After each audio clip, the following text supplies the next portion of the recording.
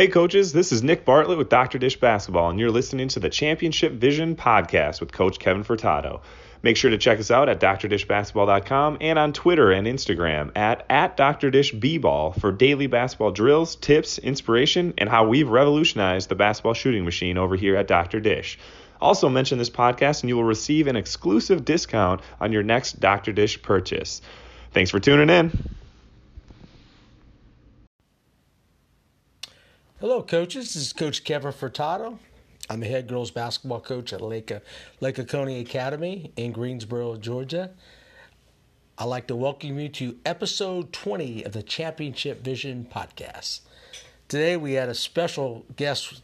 Of course, all my guests are special, but today we have a great opportunity to pick the brain of probably one of the best coaches probably in girls basketball in the state of Georgia, Coach Jan Azar of Wesleyan School.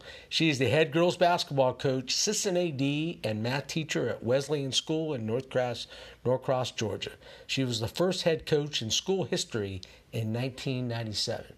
She has won 13 Georgia High School single A, double A girls state basketball championships.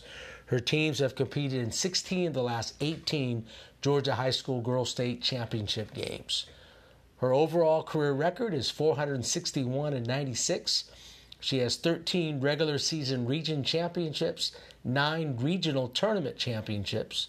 From 2000 to 2007, she had 83 consecutive region wins. She has coached 32 players who played and are now playing in college basketball.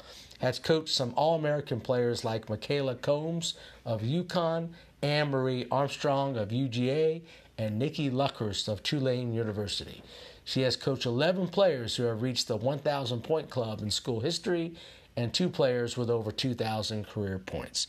Coaches, let's welcome Coach Jan Azar of Wesleyan. Hey, Coach. Hey. Jan, how are you? I appreciate you coming on. Well, I'm glad to be here. Good to talk to you again. Thank you. Yeah, absolutely. Hey, I got to tell you, I've interviewed some great coaches, and I'm not sure if I'm going to get anybody better than you. I appreciate you coming on. Oh, I've listened to some of your stuff, so I think you've got better people, but I'll give it a try. Well, Coach, thank you so much, because I know you're pretty busy. Hey, can you tell me a little bit about yourself and how you got involved in the coaching? Because I think your story is pretty amazing. I've read so many stories about how you got started. And which person or coach really had a great impact on you? You know, I loved high school basketball. I played at St. Pius here in Atlanta. I played for Coach Bill Casey, who had a huge influence on me. And so he got me excited about basketball when I was a freshman in high school, and just, really pushed me to be a really good player and be a really smart player. So I learned a lot from him about understanding the game. And so that's really when I knew I was going to be a coach. After that, I went on to Auburn. Wasn't sure about teaching and coaching, but figured that's really what I wanted to do. Became a math teacher and a coach, and that's how I started. I started out in DeKalb County, and then eventually ended up over here at Wesleyan. Yes. And, just kind of continue on with that. I read a story the other day about you coming on to the Wesleyan campus, I think probably before it was built, meeting with headmaster Zach Thomas, right, of Wesleyan? Yeah, it was Zach. And it was Zach Young. Yeah. Zach Young. I'm sorry, Zach Young. Yes. That's okay. He is, he's, definitely one of the people in my life that influenced me the most. I was teaching at Pace Academy, and coaching there as an assistant coach. And I couldn't really find a head coaching job anywhere. I didn't have any experience, so no one wanted to hire me. And so I was driving out to visit my parents out here in Peachtree Corners and drove past Wesleyan, which had just really begun breaking ground, and pulled in the school and went into one of the trailers, because it was all trailers on the campus at that time, and went in and talked to Zach and told him I really wanted to be a head coach, and did they need a head coach here. And then we talked a little bit, and he asked me if I thought I was ready to be a head coach. And I just said, I'm not sure, but do y'all have someone else? And they didn't have anyone else at the time. And so he gave me a chance when nobody else would. and I got to come over here and start the program really from scratch. They had a team. Wesleyan was a school out in Sandy Springs before it moved out here. So they had middle school teams, but I was really the first varsity coach here in the Georgia High School Association. And he gave me a chance when nobody else would. I started everything from scratch. And so the kids kind of came in and believed everything I said because they didn't know anything else. So it was kind of cool just to come into a brand new environment and start from scratch. Yeah, and I'm actually that's why I wanted to really give you a call, because I'm over here at Lake Oconee Academy, and we started a program from scratch too. Of course, if we can even get 10% of the success that you have had, we would love it. We're a charter school out here in Greensboro. I'm sure you're familiar with it. Right. And are you near the lake? Because I'm coming. I'm on my way. Exactly. Yeah, we're actually very close. A lot of our students live at Reynolds Plantation, but we also have a lot of since we are a state chartered school, we have a lot of kids from Greensboro and from the Greene County area. So we have kind of a good mix. It's really interesting school, and it's growing. It's getting bigger and bigger, and our campus is growing, new high school, new gym, all that. So it's really a fun experience being part of this. Well, I think that's what people who have never done something like this and going to a school and, starting, with nothing and just, building, watching the school grow, watching the campus grow, seeing everything built and done for the first time. Sure. It's one of the coolest experiences that I would never trade. I would never trade my first season at Wesleyan. We only won 4 games that year, but it was just it was a group of people, a small group of people, and our teachers and our coaches and mainly the families who bought into Wesleyan that just bought into a dream and an idea that Zach put together. And it's one of the coolest experiences that I've had in my lifetime, is to just watch something be built the way that Wesleyan was built and to get to be a small part of it. Yes. And I consider you, and I know of course I've coached against your team, and you have an amazing program. I'm not going to tell you the scores or what, but your program is first class. I mean, I've always felt like you have always treated every team that came in there with class. Did you have a vision at that time on what you guys would become? I didn't have the idea that, 22 years later, we would have won 13 state championships. That didn't cross my mind. It actually was not even part of my goal. I wanted to create a program where girls could get better at everything that they do. And I wanted to create a program that was a family. And this is a K through 12 school. And so my goal really was to take girls from as young as possible and teach them the game of basketball and hope that it would be something that they would fall in love with and that they could use the things that we teach them within our program and on the court in their real life one day. And so what's exciting for me is to see players that I've known since they were 6, 7 years old, and now they're in law school or they're becoming doctors or they're back coaching. And so that's what, my dream was in creating a program. The winning is just extra, teaching girls to be competitive and do things that they didn't think they can do. If I believe they can do things that they don't think they can, they start to believe me. And so, that was my vision, was to create just a top program. And then, the winning was the bonus to all of that. And I think that's a key to what coaches, have a hard time understanding, is you can go the fast way or you can go the way that lasts a long time. And so, we built our program based on young players. And, I think a lot of coaches are caught up in the game of transfers. And, the occasional transfer is beneficial to any program. But I think if you can build a program with your lower school students and your middle school students, if you have the capability to do that, then it stands for a long time. And it's just not an overnight success that goes away. Yeah, you've always been known for that. That's one thing I've always recognized. You have that great foundation, don't you, over there? I mean, you continually have those young players coming up. You do a great job of that. Can you provide our listeners with, what are your cornerstones? And you pretty much said it, but what are your cornerstones? What are your core values that you're trying to build your program on there? Well, definitely hard work and commitment. And I think those are the two that really stand the test of time. If you can find girls, boys, whoever, who want to work hard and be committed to something, then success is going to happen. And, how do you gauge success? I mean, is success by wins and losses? Not necessarily. I think it's, where are your, where are your players now? Where, do you keep up with them? Do they come back to visit? Are they successful in their lives? And, a lot of people value different things. And for us, the value of our girls is not in the wins and losses and championships. Is what are they doing after they graduate from Wesleyan? And so, commitment and hard work will take kids a long way. It will take coaches a long way. And if I expect that from my players, I have to give it myself. And so they know that I'm fully committed to them. My home is always open. My phone is always on. And, I'm always here for them, whether they're in college or out of college. And so I'm committed to them. And they are committed to this program. And so I think that's the biggest thing in their families.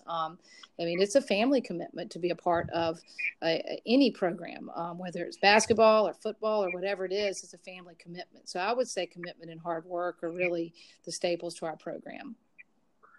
Yeah, absolutely. And of course, within your own family, you have a daughter coming up that's actually a pretty good player. Tell us a little bit about what grade is she in? She's also a pretty good softball player too. Is that right? Yeah, Nicole is a 10th grader here at Wesleyan. She plays on our softball team, and she plays for me. She's a shooting guard. She's better than I ever was, but don't tell her that. I can't let her know. But right. She's grown up around the game. She was sitting on my bench when she was 2 years old, and so she understands it. She's got a high basketball IQ. She loves it. She's very proud of Wesleyan basketball and getting to be a part of it, and so she takes pride in just putting on the uniform. And I think that spreads throughout.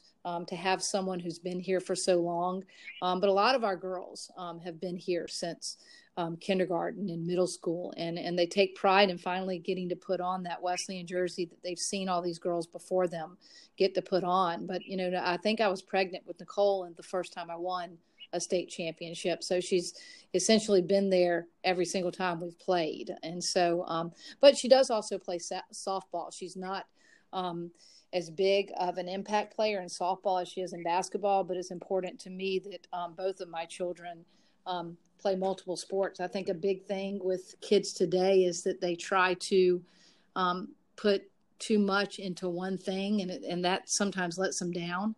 And I think that playing multiple sports or just doing multiple things gives kids value outside of thinking that they are just a basketball player. Basketball is just something that they do. It's not who they are. And that's what I want them to understand. And so it's just important to me that both of my children do a lot of different stuff until they figure out what they really want to do in this world.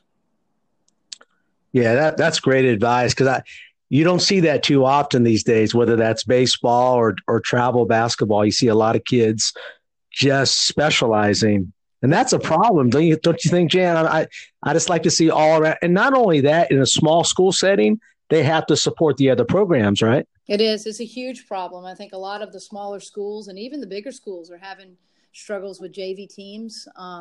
Everybody wants to, especially with girls, everybody wants to play what they think they're good at. Right. And what they don't realize is that they've got to support each other, because the only way to get better is to have JV teams for our younger players in all of the sports. And so if you're really, really good at soccer and you go play on the JV softball team, then maybe somebody on the varsity softball team will come out and play on the JV soccer team until you're ready to play varsity soccer, so that y'all have teams that you can, use to get better and to get ready to play on the varsity team one day. And I think that's the struggle with girls right now, is that they want to put all their time into one thing because they want to play on that varsity team one day. And they think to do that, they have to go out and play club sports, AAU, all of those things.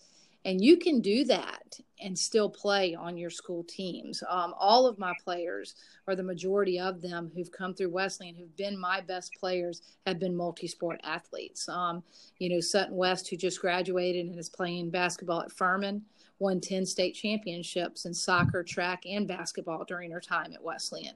And so, we have so many girls who have come through my program who have done multiple sports, and Nicole has grown up watching that, and so has my son Andrew. And so, the people that they are watching, they want to be like them. And so, I would just encourage all the kids out there that are struggling with the, single sport dilemma to find something else that they can do, because when they get to college, it does become a job, and then they can't do all the fun stuff that they've missed out on when they were in middle school and high school. Yeah, and that's the basketball coach's daughter. You guys are definitely setting the example. It's all about community, right? It's all about sharing the players and kind of developing the entire program. Sure, and getting to know different kids. I mean, you don't want to just know the same people during your entire time in high school. There's lots of people out there to know. If there's not another sport that you want to play, go learn to play an instrument, play in the band, go try out for the play, even if it's a small part. And it's a great time to get to know people who aren't exactly the same as you are and don't play the same sport that you play. And I think it's just really big so that you know a lot of people as you're walking through the halls. It's a fun time to learn and get to know so many different types of people. Yeah, I totally agree. Cross-training, right? The study's proven that a kid that plays multiple sports are actually helping his the sport. Soccer player, girl soccer player, it's helping her out when she comes out to the basketball court. So I think the cross-training helps too, right? Oh, cross-training definitely, and injury prevention is a huge one. I mean, if you, if you play, volleyball year round and you're hitting over and over and over again, that shoulder is going to suffer. If you're playing basketball year round and you're, beating on those knees, and then that knee is going to suffer. If you are swimming year round, I mean, back to the shoulder. Same thing with baseball and softball with the throwing. And so if you do, a variety of sports, you're not using the same things over and over again. And hopefully, you can miss that injury that you might have due to overuse. And so not only the cross training, running track is great for basketball, but, it's just also about having fun. Everybody thinks that they want to go play in college, and college is great. Any of our girls who want to do that, we're going to provide that opportunity for them at some level. But high school is one of the best times to get out there and experience just so many different things, and playing multiple sports and doing multiple things can help you in so many ways, from injury prevention to cross training to getting to know other people to not getting burned out. I mean, burnout by the time kids hit their senior year is an all-time high. And you hit that senior year, and then all of a sudden you've done this one thing your whole life, and you're like, oh my gosh, I wish I had done some other things. And so that would be the biggest thing I would encourage parents and kids is to get involved and stay involved in your schools. Those are the people that you want to influence your children. You want these teachers and coaches in your children's lives. And so that's what we tell our kids here at Wesleyan, to get on this campus and find some different things to do and stay involved. Yeah, that's great advice. I wish more coaches, and hopefully the coaches that are going to be listening to this can actually heed that advice. I mean, that's one of the, I'm telling you, that's great advice for all the coaches and parents out there. Coach, and of course you mentioned fun.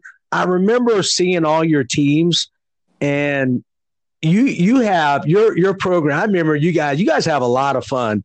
I know y'all won a lot of games, but I can kind of watch and see Wesleyan teams. You guys have a joyful bench. It just seems like you guys do have a lot of fun. Is that a big part of your program? It is. I mean, we work hard, and we play hard, and we have fun while we're doing it. If you can't smile and laugh and have a good time, then I'm not sure why you're doing something that is a choice. You got to go to class. It's not a choice. You have to go. But playing a sport is a choice. Being in the play is a choice. And so if you're making a choice to do something, then you should have fun while you're doing it. Now, I would love for everyone to have fun in every class that they go to. But ultimately, we have our favorites of what classes we like and what we don't like. But extracurricular activities are a choice. And so, as a coach, if a kid is making a choice to come and play basketball, I really do want them to have fun and enjoy themselves. And so our practices are not, super strict and just, they're hard. I mean, we push, but we have a good time. If somebody makes a crazy mistake, we feel free to laugh. And life's too short to not be able to laugh at yourself sometimes too. So I think that, knowing my players off the court, having my office open and my home open, that it allows me to have that relationship, and my assistant coaches to have that relationship with them, that we can get on them in practice and they can know that we love them and care about them, and that they can still have a good time while we're working hard. Yeah, that is so true. And let's add on to that with your feeder program. I know you mentioned it before. I know you run a lot of camps and so forth. How would you, because your school is very similar to ours. I teach K-5 PE, and I can't believe I get paid for that. I love it. It's I really enjoy teaching the PE classes. But I have relationships with kids from grades K all the way up. And I'm assuming you're doing the same thing, building your program. How do you do it there at Wesleyan? Well, when I started here, our varsity team was young, and I wanted to teach them how to play, and they were great, great girls. In fact, the freshmen on that team were the ones that played in our first state championship. But as I was watching the school and just seeing kids walk through campus, I thought, well, what if I can get them even younger than this? And so I got into our middle school teams, and our middle school teams over the next couple of years began to win the middle school championship. And so my camps were huge and getting the younger girls in there. But, I hope that I have had influence over our younger girls here to get involved with basketball. But I'll tell you, the biggest influence for younger girls is the players that you have. They love the coaches, and we love them, and we have a great time with them. But I train my players to train the younger girls. And so they come in and they work my camps. And they come in and they help run our lower school league here, and they work clinics. And then when those young girls come in to watch a varsity basketball game, they know the players who they have worked with, and they want to be just like them. And so my best influence over the younger girls here at Wesleyan are the players that I have on my team, and they represent us so well. And so, that is what I would recommend to any school that is K through 12, is to utilize the people that, best, and those are your varsity players, and allow them to have the influence and learn the leadership skills that it takes to influence our younger girls.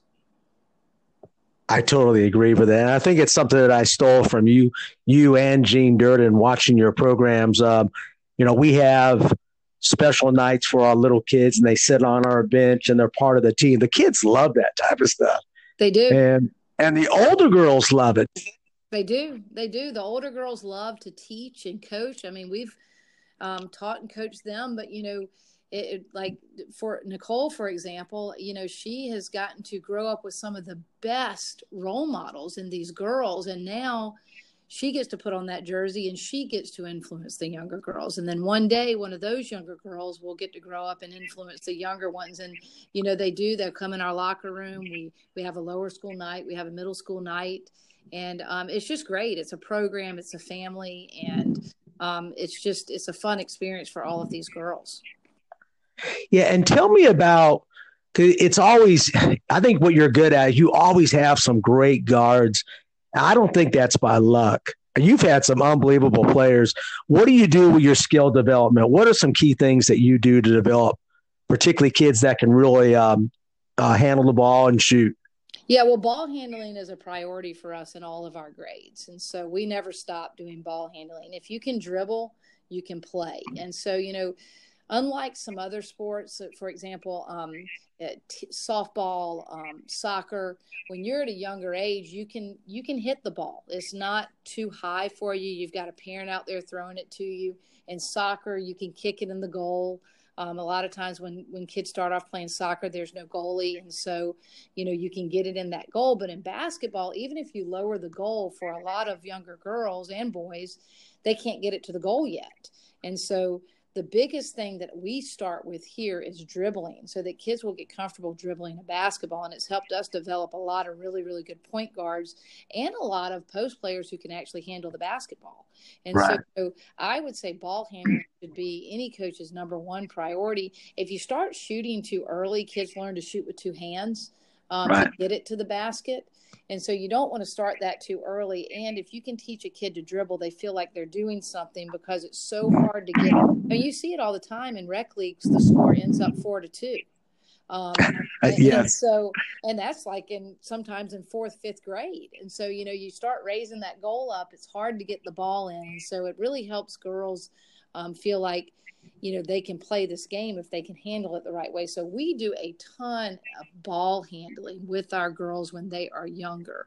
As we move, I started a league here, probably 15, 16 years ago, because boys will go out and find a league to play in when they're in 5th and 6th grade.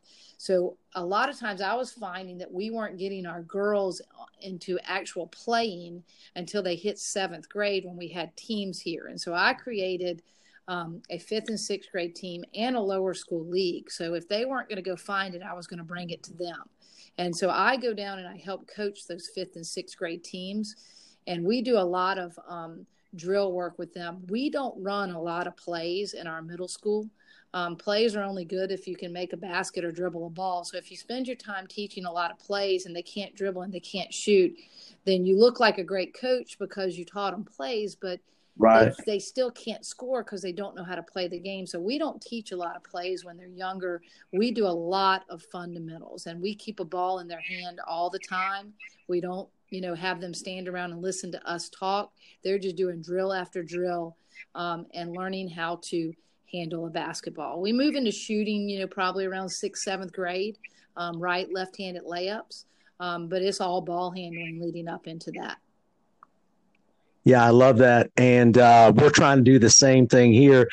Give me your feedback, Jan, on I have control of really the entire feeder program, boys and girls here.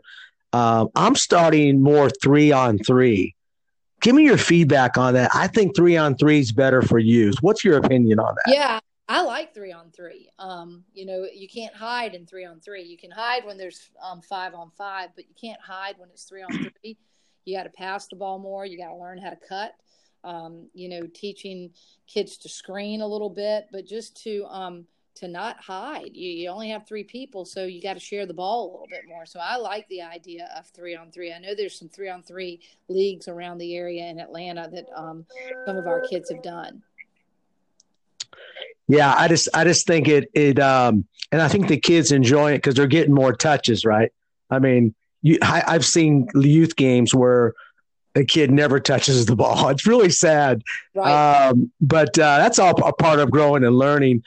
Hey, tell me about you've had some great players over the last 20, 21 years, I think it is. You had Anne-Marie Armstrong, Michaela Combs, and one of my favorite was Nikki Luckhurst. I remember her. She's the one that kind of got it started, right? Tell me about these great players and what did you learn from them coaching them? The first player that comes to my mind that kind of laid the foundation of Wesleyan basketball, and there's a couple of them, but Dana Burney was our first girls basketball scholarship athlete. She went to Presbyterian when it was a Division II school. And she was a freshman on my very first team here. And she kind of laid the foundation. But we had some other girls here at the time who could play. Jill Austin comes to mind. And these were girls that just came into a brand new program and bought into the rules and the work and the commitment, and they kind of got things going. Now, Nikki was huge for us. She came over here as a ninth grader. Her parents were moving this way, and she and Laura were looking for a school. And she came over here as a ninth grader. I believe Laura was in the eighth grade. And she, she just could shoot the heck out of the basketball. And I think she still ranks up there in the top 3 in three-pointers made here in Gwinnett County. But she was also a competitor. So she brought a competitiveness to our program that was unlike anyone I had ever seen. And so, she refused to lose. And so that competitiveness just fed into everyone else. But, Jenny Hall, the Halls came in here when they were younger, and the Whitney twins came here as seventh graders. And so that was when our school was really new. And so they had to kind of buy into something that wasn't built yet. And they kind of laid the foundation for everything that has been built since then. And so since then, I hate to name names because I'm going to leave somebody out. Exactly. But, what I've learned from all these girls is, what it means to buy into something and be committed and work hard. And they were all, normal, great kids who just believed in something that was bigger than themselves. And if they believed in what I was doing, then I had to believe in what I was doing. And they bought in, and just the type of person that they were off the court and the role model they were for my kids. It was bigger than basketball, and their families were huge in the building of everything that we did here. Yeah. And of course, great leaders kind of get these players to really play above themselves. And I know you've done a great job of that. And you have had, I think, 32 go on and play college basketball. That's unbelievable. That do you? That's a lot. That's really impressive, Jen. How do you get next level? Well, you've got the Anne-Marie Armstrongs of the world that, Anne-Marie didn't need a ton of my help in the recruiting process. People were coming after her. And what people don't realize, kind of back to the multi-sport thing, Anne-Marie could have run track, played volleyball, or played basketball at the Division I level. She also won 10 state championships while she was at Wesleyan. And she actually came back and spoke to the girls and pushed Sutton to tie or beat that record. And she was excited for Sutton when she did. And so, for kids like Anne-Marie, for Michaela, people are coming after them to play at the next level. But when you have a small to mid-level Division I basketball player, you really got to get to work for them. They've put in all this time for you. And I feel like some coaches throw them out into the AAU world and say, good luck. And, we have to battle for them. We have to get on the phone, and we have to call the right schools where our kids fit. And it's important to me that not only do our girls go play at the next level if they want to, but that we find a fit for them that fits them academically, socially, and with, and that they can stay there and impact a program. Everybody wants to sign that dotted line for one day, but then do you really want to go to that school?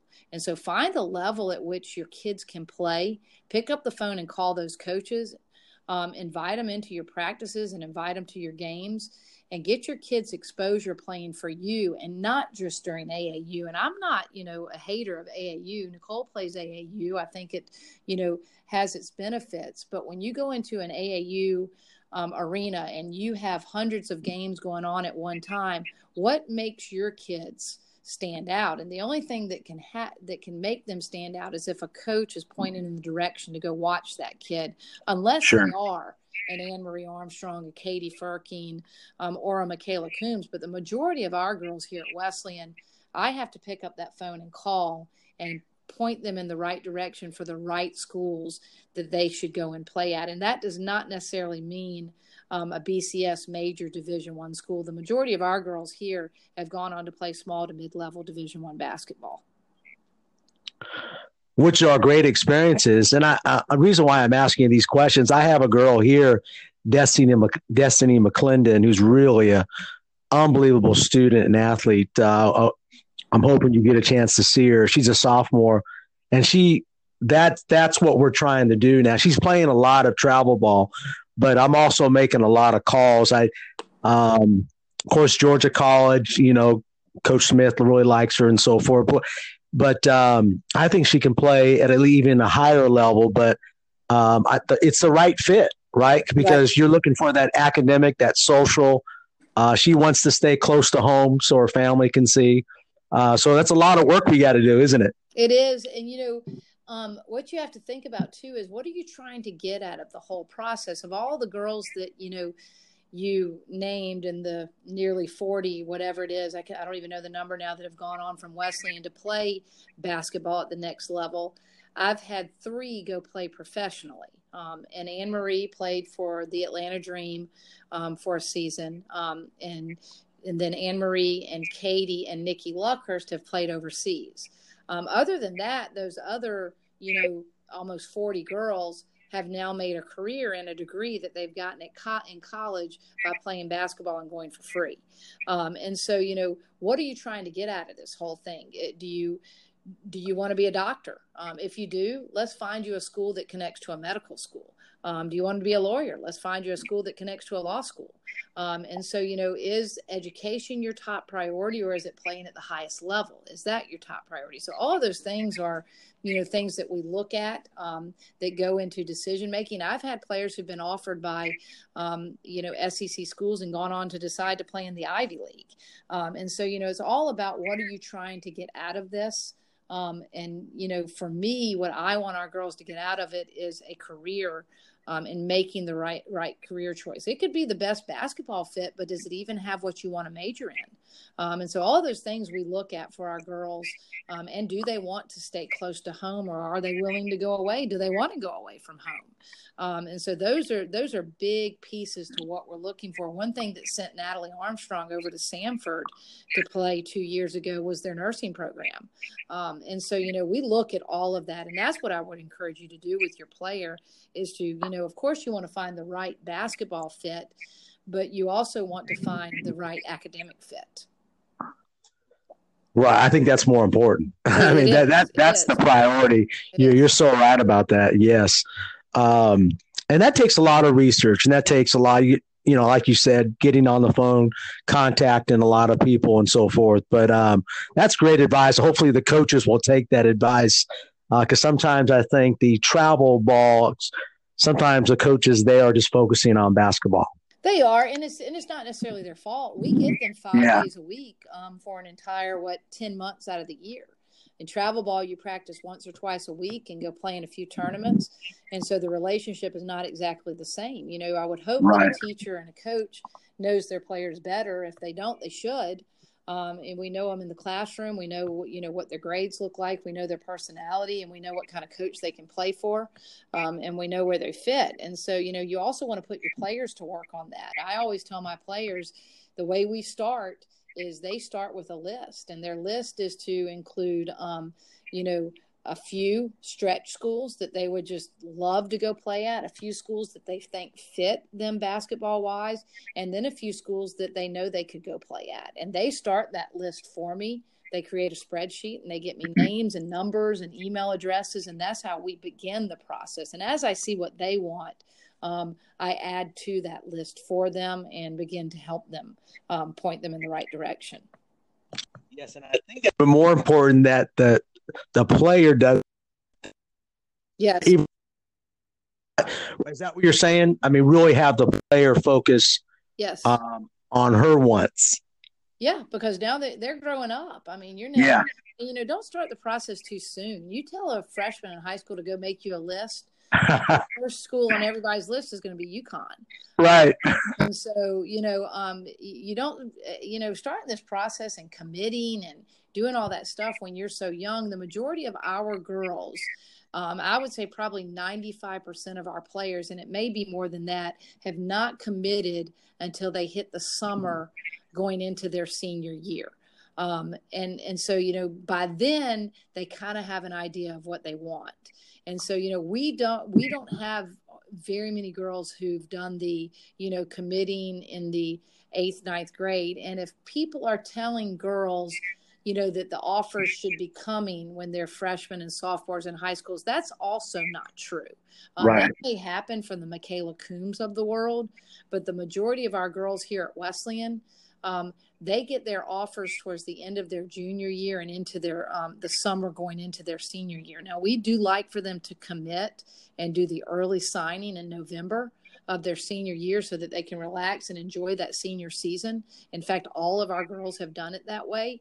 But the majority of the offers do not happen until the end of the junior year and into the summer. And so, Katie Firkins' offer to Auburn happened, I think it was in August of her senior year, and that's where she ended up going. And so, be patient, enjoy the process, don't get stressed out by it.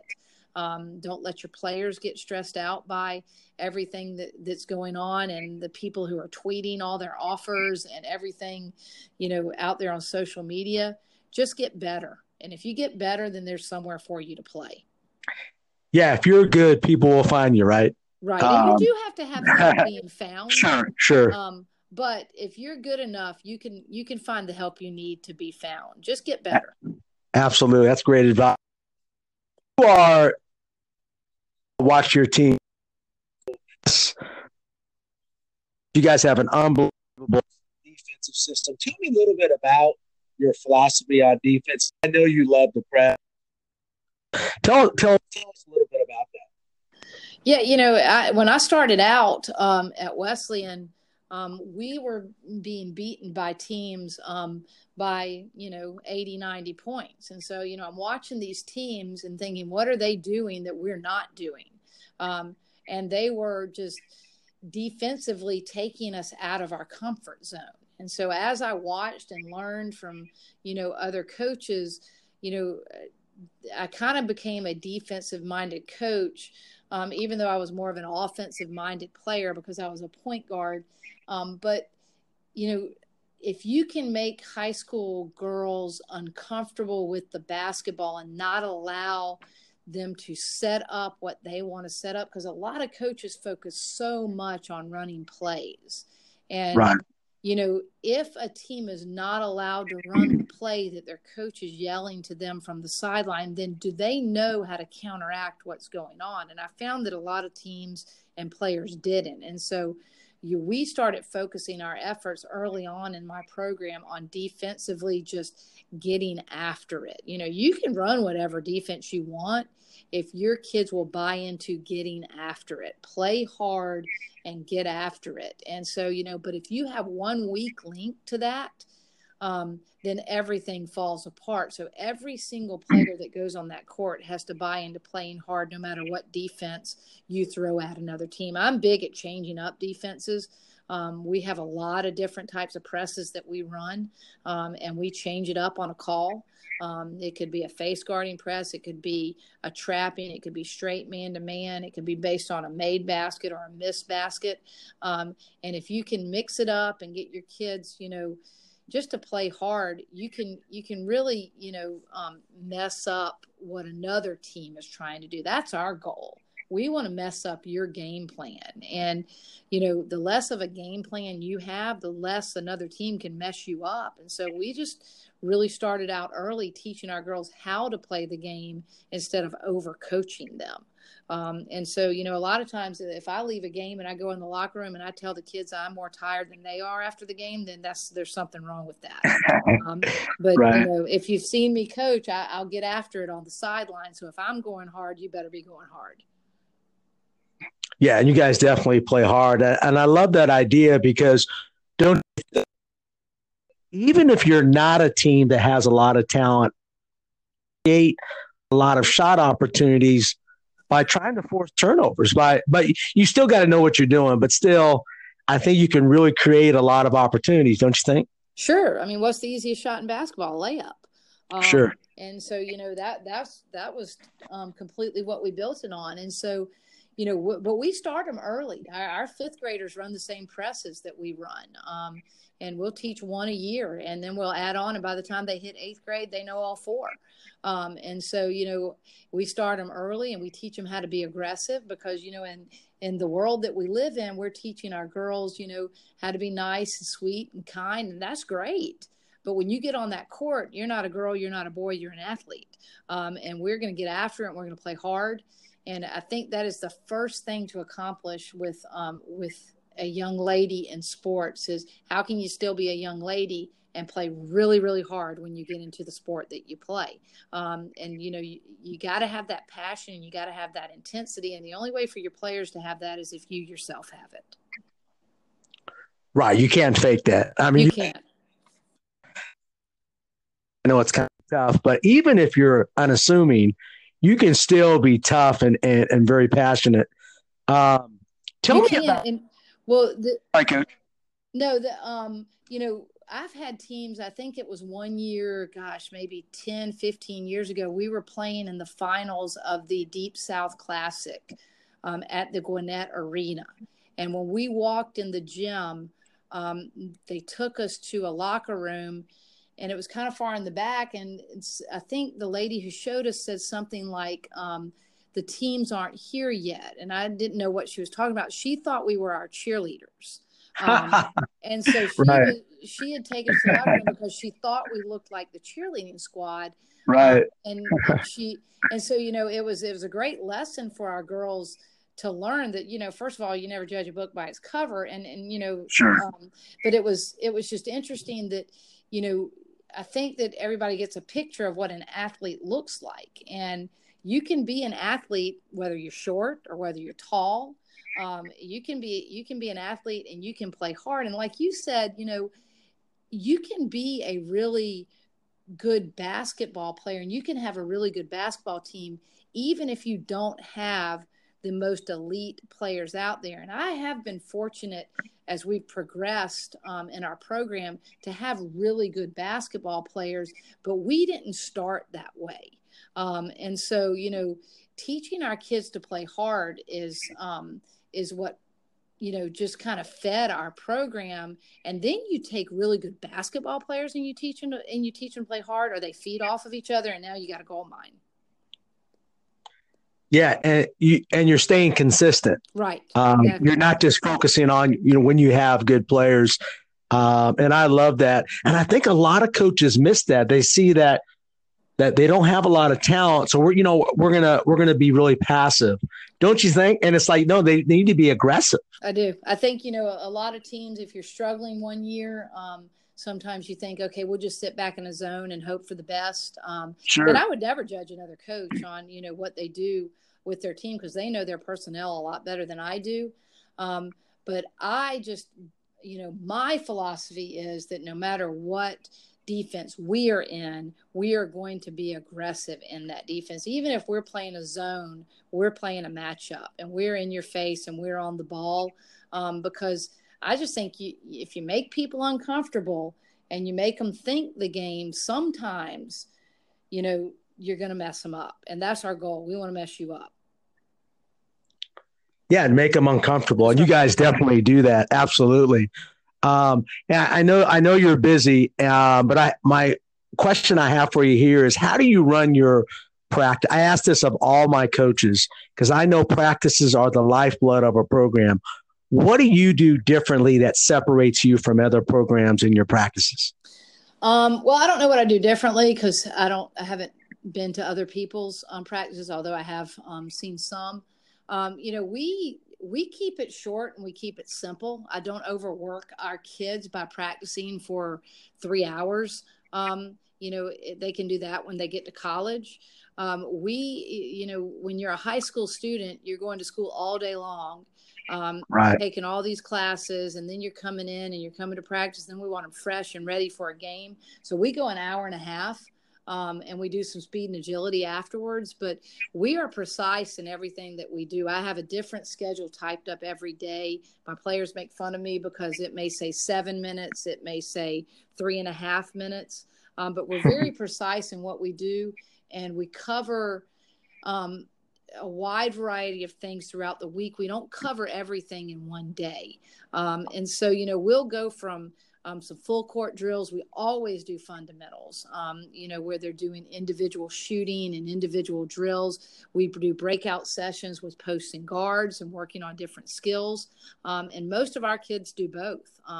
We have, guards who play posts and posts who play guards at the high school level. You have to take what walks in the door. So you may have a 5'9" girl who's your post player. And so, we're learning all different kinds of skills. And we do a lot of full court stuff. We work on our press a lot. We don't do a ton of half court.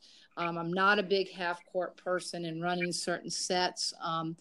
But, whatever we do in practice is precise. And once that time is done, we move to the next thing. I think a lot of coaches can get caught in wanting to perfect something right then. So my advice is to put time on the clock.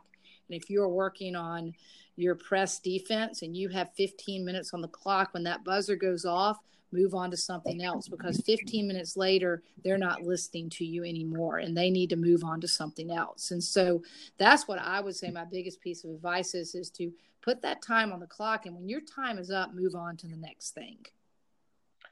Yeah, and that helps us with discipline as coaches, right? Because the game has constraints and the clock is one of them. And I think we forget about that sometimes. Right. That's true. And I just think for the kids, their brains can only take so much after a full day of school.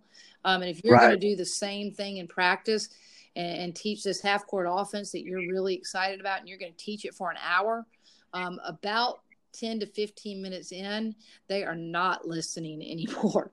And so we'll stop and we'll then move to shooting. And we may come back to it, but we're going to stop and we're going to move on to something else. But normally we'll stop that for the day. We'll move on to something else. And we'll come back and do a little bit more tomorrow. And I will say that, if you watch my teams at the beginning of the season, they look like they don't know what they're doing, and they probably don't. But by the time February and March rolls around, we're ready to play for a state championship. And we look much, much better than we did at the beginning of the season. And a lot of times it's because I haven't worn them out. And so, that would be the biggest thing. I say, don't try to make your team look in November and December how you want them to look in February and March. Yeah, that's great advice. I mean, it's a slow progression, right? It is. And get give them ready. time. Yeah, give them time to learn and get better, and just be patient with them and let it look ugly some. Number one, they don't get, overworked and overstressed. And number two, it makes you look really good at the end of the season. Exactly. Yeah. You want them fresh. You should know you want your team fresh. Right. I was just really kidding about that. We'd love for them to go perfect at the beginning of the season, but it's impossible. It can't happen. So, you definitely want to look better 5 months in than you do 1 month in. Don't hit your peak too soon. That's great. Hey, one of my last questions here is about leadership. And the one thing that I try to do here is we really try to develop leaders. And my definition of a good leader is they help other players. And you mentioned about your program's player-driven, not coach-driven. And I really love that. How do you develop leaders in your program? It starts early. We have some leadership stuff we do with our middle school girls, and hopefully developing them into leaders. But it goes back to, I think, learning from each other. I don't know if a lot of that comes from me or if it comes from our girls watching the girls before them. I had 2 great leaders in Sutton West and Amaya Register last year. I have one senior on my team this year, Callie Weaver. And what she learned from Sutton and Amaya is a whole lot more than what she can learn about being a leader as a student on a basketball team. And so, we started early on 22 years ago teaching girls how to be leaders. And then as they became leaders, I think they learned from each other. Right. So players coaching players. Yeah, definitely. Yeah, you can tell that's definitely in your program. Hey, before you go, tell me about, and I know Coach Dixon,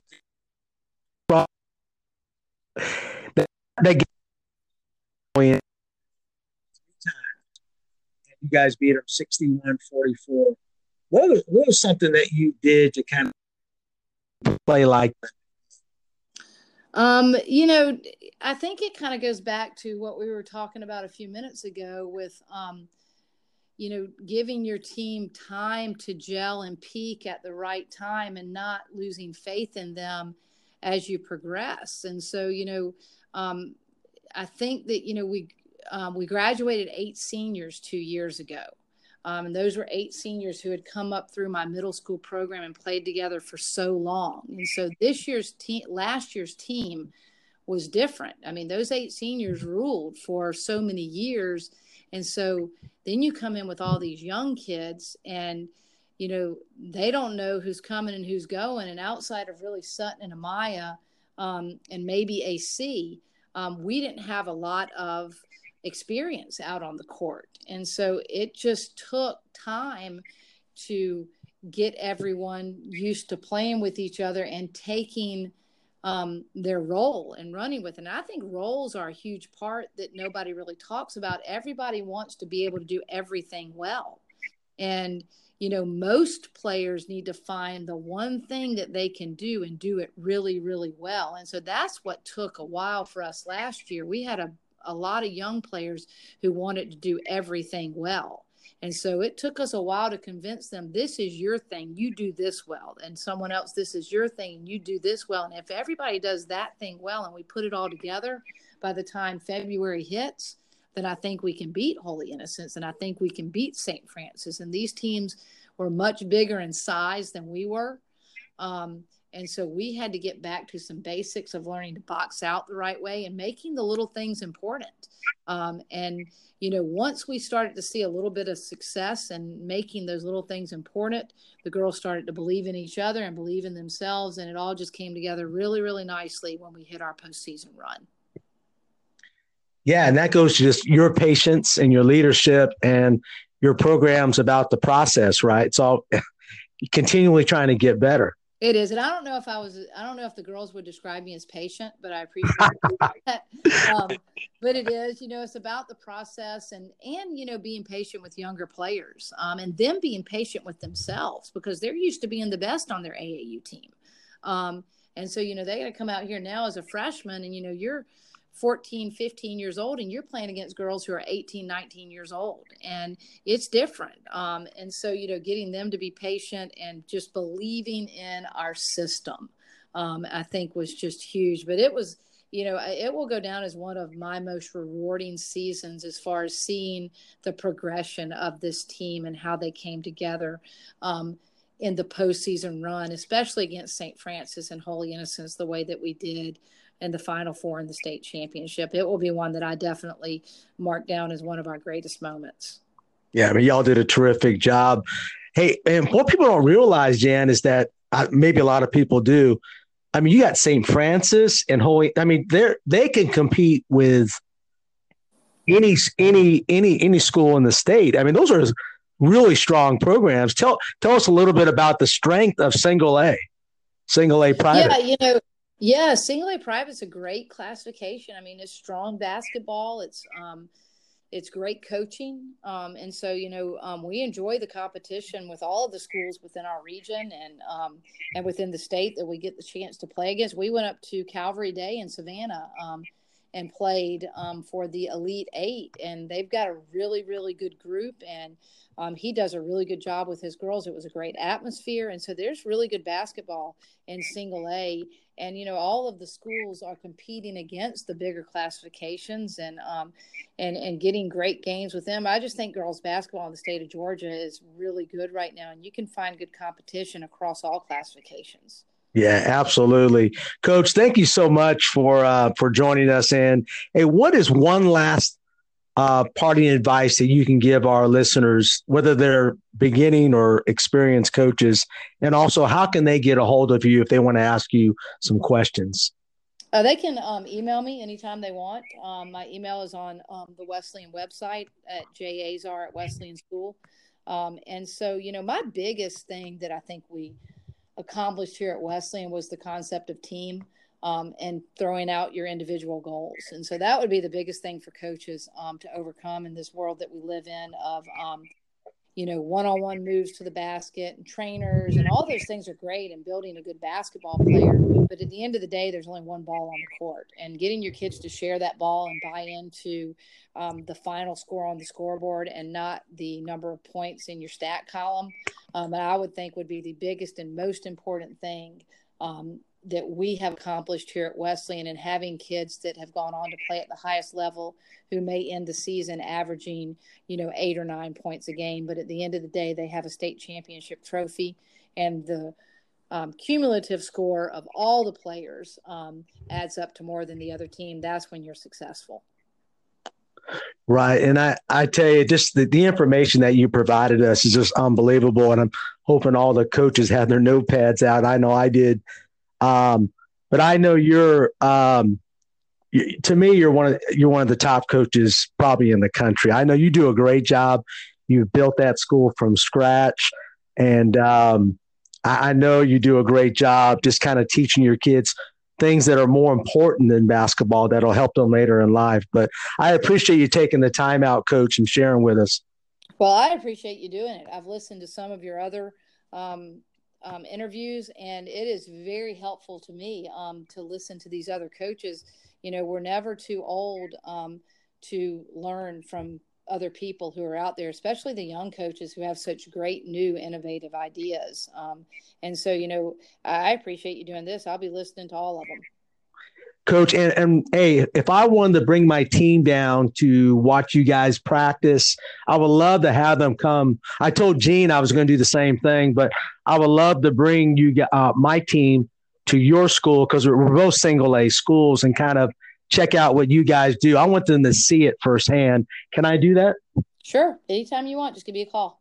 I will. Okay. Coach, thank you so much. I appreciate you taking the time out. All right. Thanks for having me. Have a good day. All right. You too. Thank you. Bye.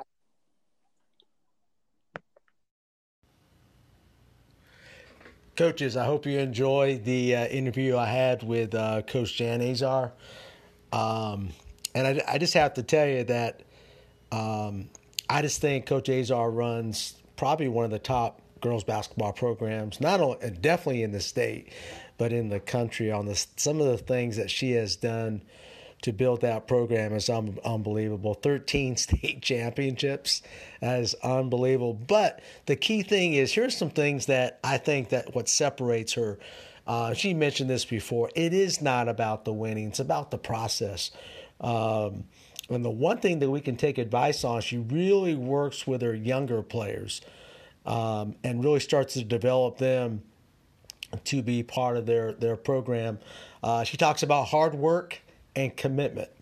Those are the two things they really focus on. And she really speaks about the family atmosphere, that her door is always open. Her house is always open. I think those things that, us coaches can really take those golden nuggets and use them. We talked about the athletes at Wesleyan being multiple sport athletes. I think sometimes the kids can be specialized in one sport. Many of her players play multiple sports. She was talking about one of her players, Sutton West, who graduated last year, had 10 state championships from multiple sports. That's unbelievable. And I think that's great community for Wesleyan School, where it's not just about the girls' basketball, it's about the cross country, the track. And also we talked about the cross training, where kids playing multiple sports really helps them. One of the things I really like what she said is about you got to be able to laugh at yourself. You got to be able to have fun as part of the program. And that's something, that's just a little tidbit or golden nugget I think we can utilize. Sometimes we don't laugh enough as coaches. I think we're too serious. And she mentioned that's a key part of their program. Again, the feeder program that she runs there is unbelievable. And she mentioned that her players are definitely involved in her feeder system. And I totally agree with that. I think they're good role models for the kid. They teach. The kids want to be like the varsity girls. And I think that's some good advice. We talked about skills. I asked her, what are some good skills particularly in the lower levels that she teaches. And she really mentions that they really focus from K up to 5th grade or 6th grade on a lot of ball handling and dribbling. So they're really trying to get their kids comfortable with the ball. They don't focus a lot on shooting at that age. And I agree with that, because I think kids at the young ages, no matter how much you teach it, they throw them into a game, they're going to start shooting with 2 hands. So they really focus a lot on ball handling, and I absolutely love it. I think it's great advice. We talked about some of the players that are played for her, and she says one of the key players was Dana Burney, who's one of the first players to go on and play college basketball at Presbyterian, and she's had some great players. Anna Marie Armstrong, Michaela Combs, all the Nikki Luckhurst, some great, but she's had 32 or more, I think, players go on to play college basketball. But she says that some of these other girls that did not go on and play big time Division I were just as important on developing the legacy of the program. She has had 3 girls go on and play professionally in Europe in the WNBA. One point that I really like is that it's all about being patient, and that is, particularly at the beginning of the year, they don't try to get everything in. They don't try to win the state championship on the first game of the year. I guess that's the advice that I got. I think that's so important. It's about the process of trying to get, a few things in, and then kind of get your team to progress throughout the whole year. And by the time the tournament starts, their team is ready to go. They're fresh, ready to go. And of course, she should know. I mean, she's been in 16 of the last 18 state championship games. I think that's great advice. And as coaches, we got to take that advice and really utilize it. I think some of us, we try to do too much too early. And that's great advice. I appreciate Jan sharing with us about that. We talked a little bit about defense, and she mentioned that they absolutely just get after it. And she really believes even in the 5th grade, they're learning their press system. And sometimes as coaches, we don't focus on the younger kids being really aggressive. We kind of set them back, play them in a soft zone or whatever. But she really gets her 5th grade learning how to be aggressive and playing that attacking style. Good advice. Her practices are short and simple. No more than 90 minutes. She talked about her practices are very precise. They definitely, every practice, go over fundamentals. The one important part about the fundamentals is that she develops all-around players, so both her posts and her guards are learning the same skills. She wants all-around good players. She focuses mostly on full court drills and not a lot on half court. She wants her players running the floor, pressing, full court. I did ask her about leadership and how she develops leaders. And she mentioned last year she had 2 great leaders, Sutton West and Amaya Register. And she feels like they kind of learn how to be leaders by teaching other girls in their program. So the older girls are teaching the middle school are teaching even the younger elementary kids. And leadership is just part of their program. And it's something that I think as coaches, we got to be less coach-led and try to be more player-led. Let the players lead more than the coaches leading. And the last thing is we talked about her championship game she played. They played last year, how they played Holy Innocents, and they lost to them, I think, 3 times during the regular season. I asked her, what was the difference in that game? And she said that she had a young team. And like we were saying before, they took a while to kind of learn their roles. And they just finally really kind of came together at the end, which was the right time, the state championship game. And they really came out and played great and beat Holy Innocent 61-44. Great advice from a legend. And remember, she's only been there 22 years. She's still got a lot of coaching left in her. She's going to set unbelievable records there. Wesleyan's going to continue to build a great program, and I appreciate Jan sharing with us. So, coaches, hopefully you enjoyed this interview, and my next one will be Coach Sean Glaze, head boys coach of Cass High School in Atlanta, and I'll be putting that out a little bit later. Coaches, take care, and hopefully you enjoy this podcast. Thank you. The 5 players on the floor function as one single unit. Team, team, team, right? No one more important than the other.